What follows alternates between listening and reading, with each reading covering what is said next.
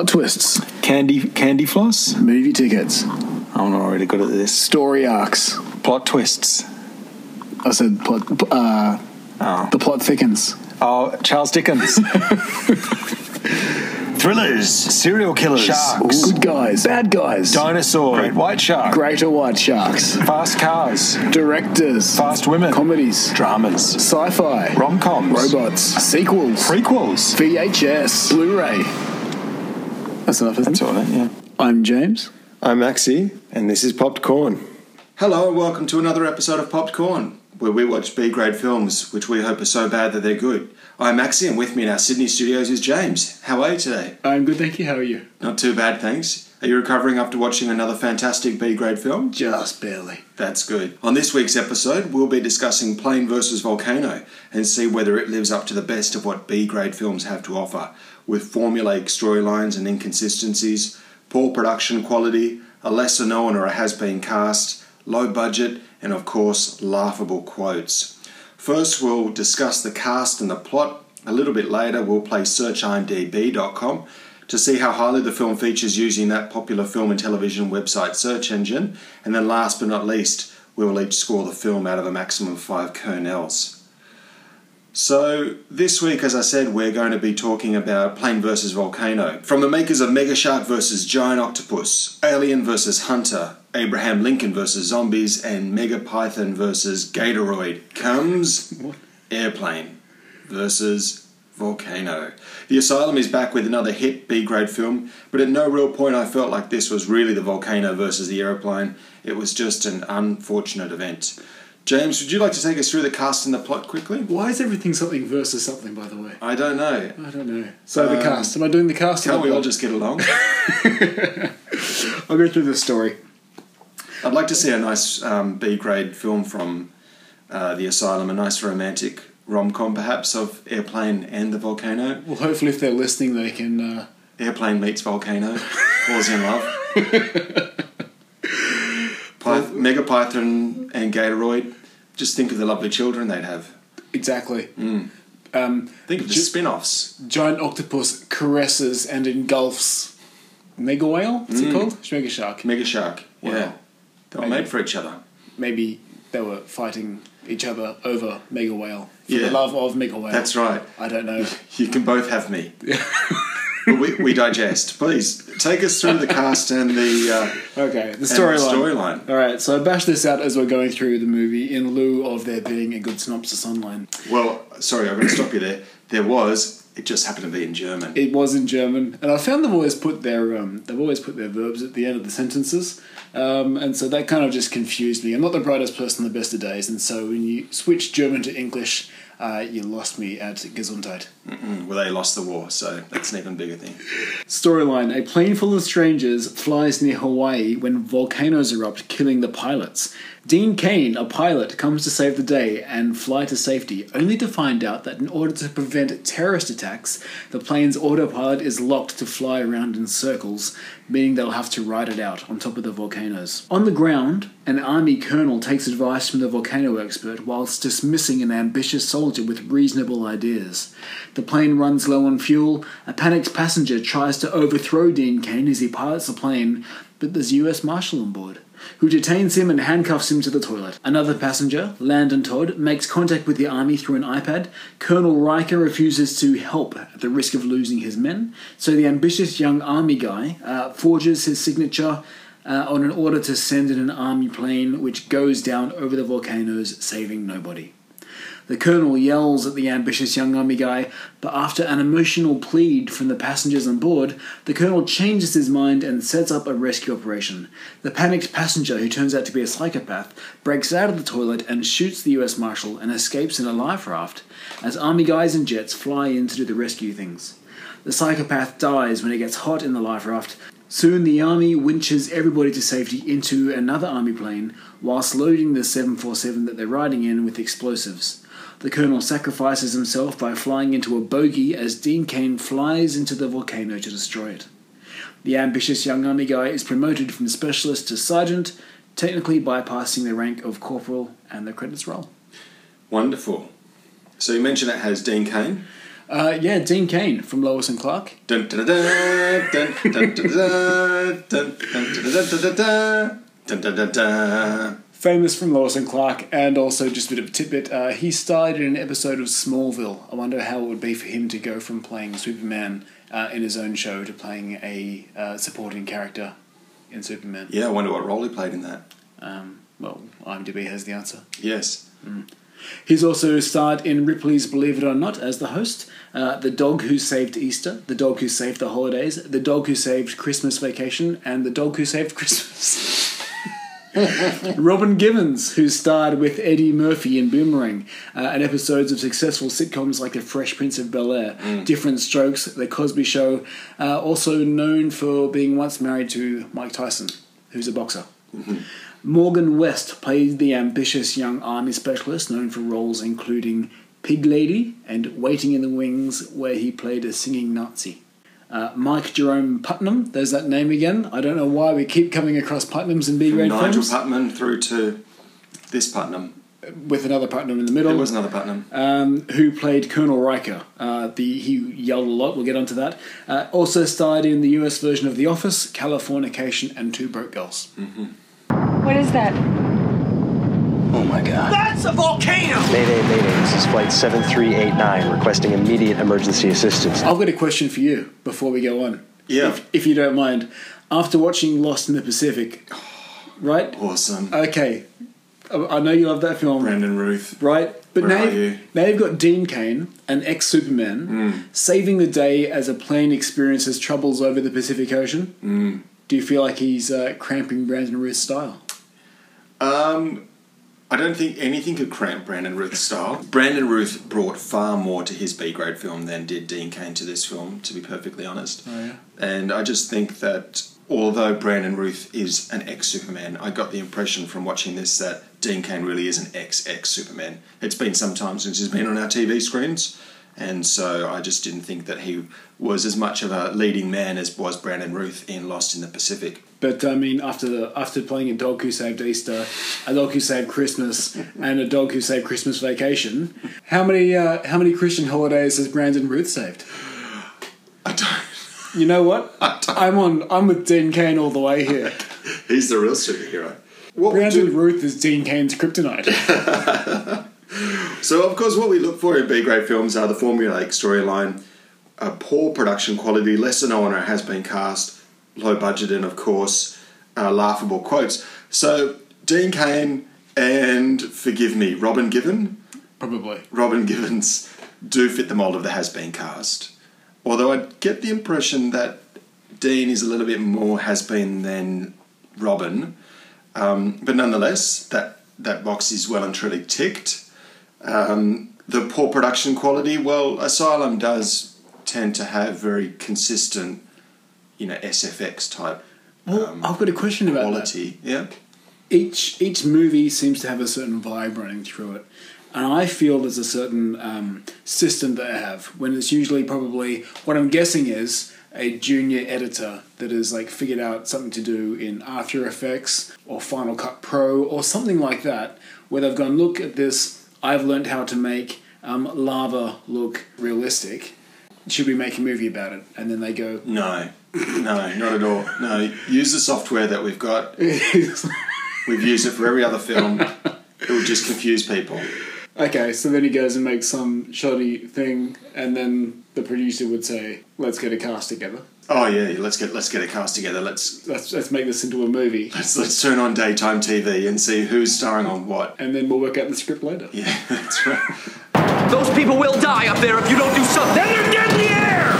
There seems to be a consistent kind of management style of the military figures in the Asylum films. That's right. Colonel Riker cannot multitask. Seems oblivious to the fact that there is a plane full of passengers terrified up in the air, and it takes one of his specialists to ignore his orders, to falsify his signature, and to launch his own rescue mission to help those passengers. The large inconsistency, I think, is that there doesn't seem to be really any substantive return on investment for launching the rescue mission, because the number of fighter pilots that lose their lives, the aborted rescue mission that the specialist launched using a cargo jet or a cargo plane to fly beneath the jet and offload passengers that blew up as well.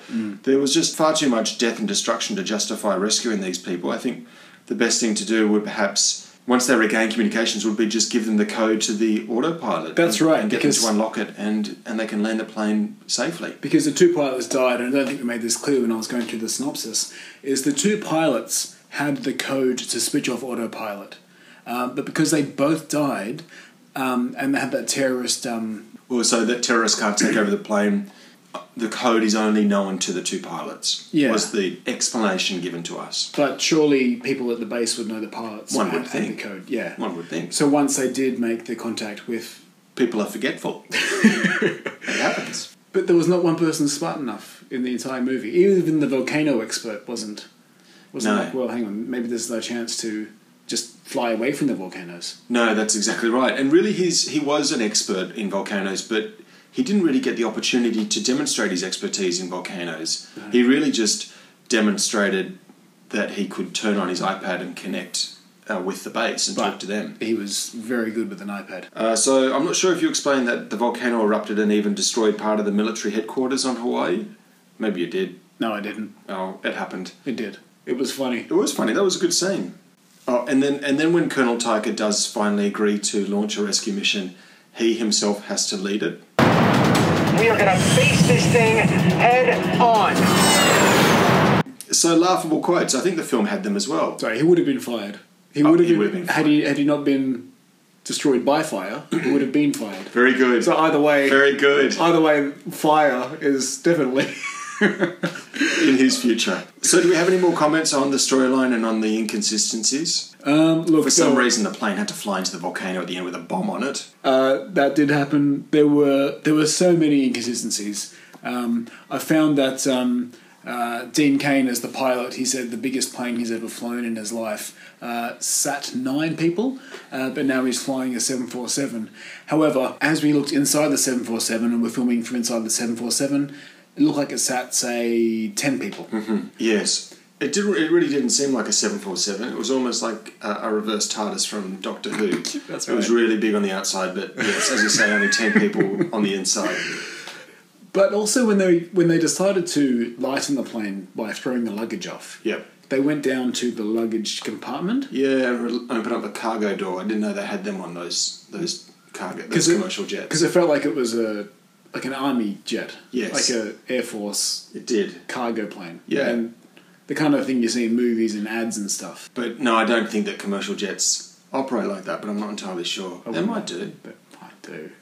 We're always on the plane. We always drop our luggage there, get on the plane, and then it's on the conveyor belt. When we don't know what happens. Well, what about Air Force One with Harrison Ford? That was good. Don't they open up a I am cargo the President of the United States. I believed him too. Is everything all right? He's not breathing. He's gone. Well, what do you think about the acting? I think Dean Cain was wasted because really he just spent the entire film sitting down strapped into the seat in the cockpit. Yeah. Yeah.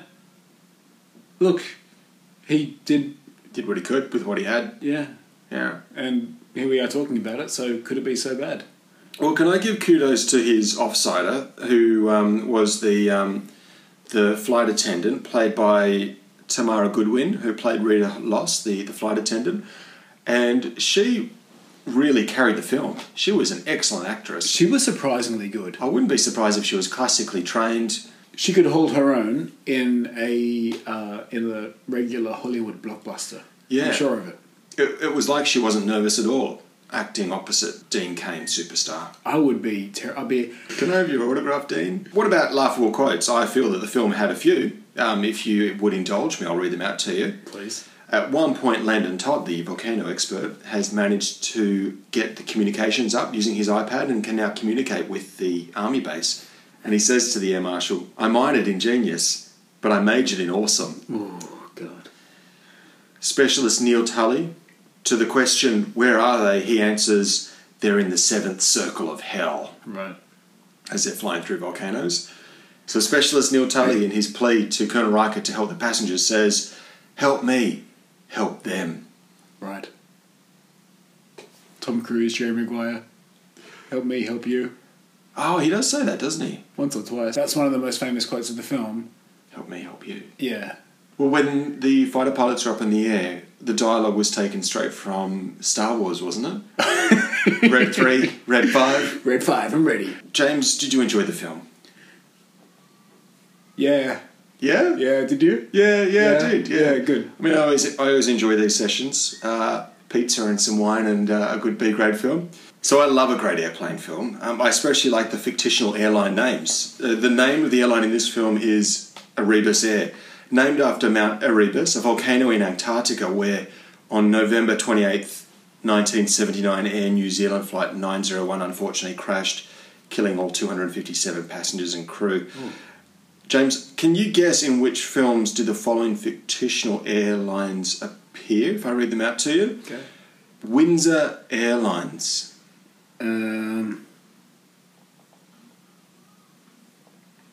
Snakes on a Plane? No. Die Hard 2. Oh. Atlantic International Airlines. Is there Snakes on a Plane? No. Okay, hang on. Let me guess then. Let me guess. And it's not Air Force One, because that's Air Force One.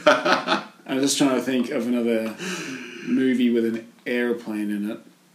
And Always Bet on Black. Lethal Weapon? No. I don't think there is a... Who says Always Bet on Black? Wesley Snipes. Is it a Wesley Snipes film? Yes, it is. Is it 48 Hours? No. It's Passenger 57. Oh, I knew it was a number. Do you know who co-starred alongside him then? A white guy. Yes, I was thinking more specifically Liz Hurley. Oh, there you go. Where are they now? Oceanic Airlines. Okay, so is this Sex on a Plane? Is any of them Sex on a Plane? So I think Steven Seagal and Kurt Russell. Look, no. I mean, you said Steven Seagal, I thought Under Siege. No, it's Steven Seagal for 5 minutes and then Kurt Russell for the rest of the film in Executive Decision. Oh, no, I wouldn't have guessed that. What about this one? South Pacific Airlines. Okay, you gotta tell me, is this any of these Snakes on a Plane? Yes. Is this Snakes on a Plane? All right, that's 1 out of 4. That's a C+. That's right. And last but not least, Belarus Airways. I feel... But is Belarus in Eastern Europe? It is.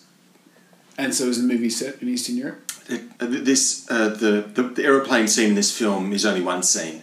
It's not... The entire film is not based around the entire aeroplane. Is it Batman? No. Oh. But it's starring Brad Pitt. The Curious Case of Benjamin Button. Legends of the Fall. World War Z. That's what I was about to say. So it seems as though all of them, like you could just, there must be like an airline name generator on the internet. Yeah. And they all just spit out like transatlantic, oceanic, trans-Pacific, Pacific Atlantic. Shy Cobra Airlines.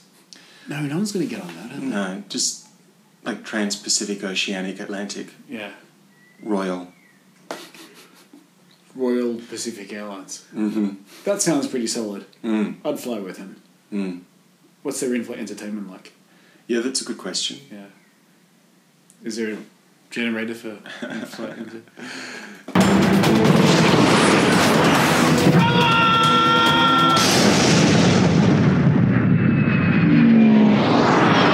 Have you ever had any dangerous airline experiences of your own?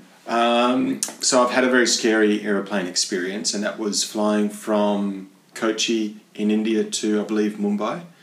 And yes, it was on a very small aeroplane. It was at night. There was a storm, and the plane was shaking more than any other plane I've been on before, and that was quite a terrifying experience. Yeah, wow. And then another time landing in Denpasar in Bali, just as we were due to touch down, there was wind shear, and the plane had to take off again at speed, and I've never had that before, and that was quite a... So it was coming down to land, and you were about to... Yeah. I guess you were mentally preparing to go to customs and stuff, and then suddenly the plane had to... I was mentally preparing, how am I going to get the marijuana through the customs? I was already stressed it up, I'm sure you can understand. No, I could see the runway out the side of the window, but then we took off at pace. Wow. Okay. Yeah, it was quite an experience, quite scary. Right. What about yourself? I do remember a flight from Adelaide to Sydney. Now, the person next to me was just terrified of flying. I guess being a hairdresser, she was very good at chatting. And I think she was one of those people that probably chatted a lot when they got nervous. Mm-hmm. And so she hated flying, and the entire time I was looking forward to watching a movie on my laptop, but there was not a spare second. And she was just terrified, and she started to put a bit of doubt in me that the plane was going to survive. I was like, maybe we are going to crash. I've never thought about this before. But it got worse, man. She kept saying, "Feel how sweaty my palms are." And I'm trying to placate this woman, but I was like, I touched her palms. I was like, they're really sweaty. Okay. 10 minutes later, feel how sweaty they are again. I was like, maybe this is like how she meets men. Like other women go to the vegetable aisle of the supermarket, but she gets on. She's like, if they love me, flights. If they love me in this type of situation, imagine how caring they'll be on a normal day-to-day basis. That's right. How do you not do this professionally? So we've come to that part of the show which we call searchimdb.com, where I will enter the title of the film we've just watched into the search engine of the popular film and television website to see how popular it is. So here we go. I'm typing in airplane, and up comes Airplane from 1980. Was it Leslie Nielsen? No, I think that was Flying High, which was a takeoff of Airplane. That was a very good pun. It was very fun. Yeah, it was you didn't even notice. I did not accent. Okay, I've come up to Airplane. Nothing. We've got Airplane Mode, a 2016 film. I've typed in Airplane V, and up comes Airplane versus Volcano, indicating some degree of popularity. There you go. Dean Cain, your spirit will live on. He's not dead. Well, his career is. Well, he's going to be the dog that never saves you. So that brings us to where we award Kernels out of 5. James, how many Kernels are you going to award this film? So I found this to be more entertaining than Hottie and the Naughty, but I think I gave that a 1. And You gave that a very low mark from Yeah. recollection. It was a horror. Paris Hilton. Gee, I don't know. I give this a... have I given anything a 3 yet? I don't know if you have, but the thing that keeps me up at night is that I only awarded Lost in the Pacific a 3. Right. I would give this film, Airplane versus Volcano, a 2.5 hot kernels out of 5. Okay, well, I award this film 2 kernels out of 5. Okay. Our unpaid intern and editor is Archie. I've been Maxie. I'm James. And you've been listening to Popped Corn. Thank you for listening, and we'll speak to you in our next episode. Excuse me. We're actually repairing the land. Do you mind bringing your seat forward?